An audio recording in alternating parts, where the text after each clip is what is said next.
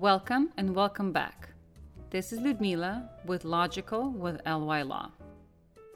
By way of recap, in the previous segment, we covered the topic of obtaining UAE residence visa on the basis of property ownership.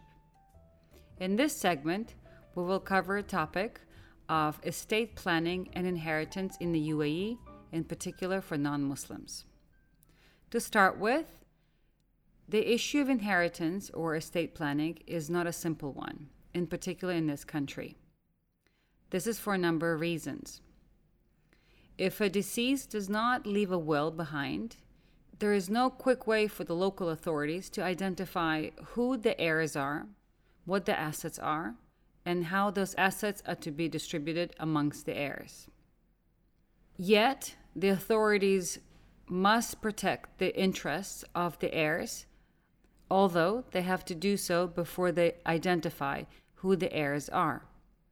To do this, the authorities normally freeze the assets of the deceased until they have identified who the heirs are and how those assets are to be distributed.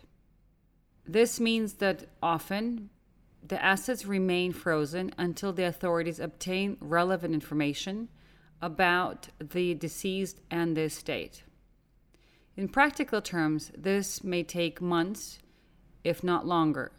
This is because the heirs will have to come forward to the authorities and present relevant documents from abroad, which will have to be legalized, establishing their rights to the estate of the deceased and establishing what the assets are and how the deceased might have wanted for those assets to be distributed.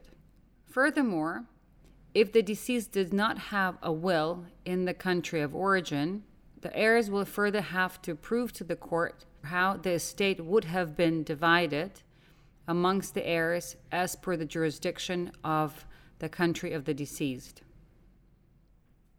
Therefore, it is extremely important for non-Muslim expats living in the UAE to have a will.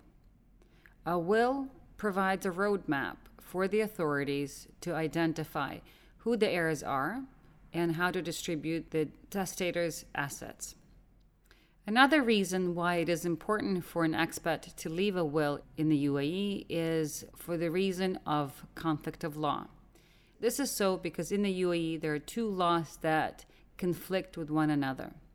On the one hand, the federal law allows for non-Muslim expats to choose the laws of their jurisdiction for the distribution of their estate. On the other hand, there is another law that provides that all assets related to real estate, in other words, properties, must be distributed as per Sharia. This presents a conflict because if the estate includes any real estate assets, those assets will have to be taken out of the estate distribution, either as per the law or as per the will, and those assets will have to be distributed as per Sharia. In order to remove this uncertainty based on the conflict of law, a few years ago, the Dubai government introduced a new system for non-Muslim expats to benefit from. The new system is set up at the Dubai International Financial Center, otherwise known as the DIFC, and is subject to the DIFC court's jurisdiction. The system is called the DIFC Wills Service Center. In short, it allows non-Muslim expats to write a will providing for the disposition of their assets. The will can be very specific, outlining specific heirs and specific assets, with copies of proof of ownership of those assets. Furthermore, the will can also include provisions for guardianship of minor children based in the UAE. Also, the will is drafted in the English language, which is of tremendous benefit to non-Arabic speaking expats. According to the laws governing the DIFC Wills Center, there is a specific provision allowing for expats to include real estate property in their wills. There's also an agreement signed between the local courts and the DIFC court, ensuring that the decree of distribution as per the DIFC Wills Center will be honored in local courts. The DIFC wills must be drafted by certified DIFC wills draftsmen. Since the system was introduced, the DIFC Will Service Center has introduced several templates of the will. There are specific templates related to, for example, properties. Another template relates to companies. Yet another template relates to financial assets. And yet another template relates to guardianship. It is, however, more advisable to opt for a full will. A full will includes disposition of all types of assets, movable and immovable, currently held or acquired later, as well as provisions for guardianship of minor children. The DIFC Wills Center is one example of ensuring that one's wills of disposing of their assets are certain and definitive. A few years later, Dubai government introduced another system allowing expats to register their wills aside from the DIFC Wills Center. This system is hosted by the Dubai courts and is registered through the Dubai notary.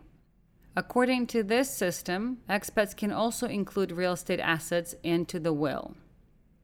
However, there is no provision for guardianship. Furthermore, this will must be drafted in Arabic. One other element to highlight about the DIFC Will Service Center is related to property based in other Emirates.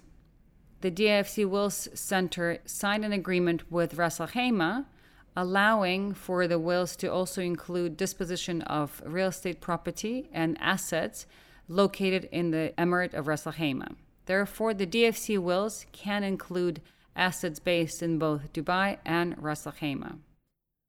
In 2017, Abu Dhabi government followed suit and introduced a system allowing non-Muslim expats to register wills with Abu Dhabi Judicial Department. According to this system, expats holding assets not only in Abu Dhabi but in other Emirates may be able to include those assets into the will registered with Abu Dhabi courts, including their real estate assets. In summary, there are 3 ways to provide for estate planning in the UAE for non-Muslim expats. One is through the DIFC Wills Service Center. This system allows expats to include real estate assets based in both Dubai and Ras Al Khaimah. 2, through the Dubai courts. And then 3, through Abu Dhabi courts. This concludes the segment on inheritance and estate planning for non-Muslims in the UAE. Thank you for listening. Tune in next week when we tackle the issue of divorce and marriage in the UAE. Hello, this is Hanan Arab. Thank you for listening to our managing partner, Ludmila Yamalova, from HPL Yamalova and Plavka DMCC. If you have any further questions or would like any specific clarifications, feel free to contact us at info@lylawyers.com. You can also find other ways of contacting us on our website, www.lylawyers.com. That's all for now. See you next week.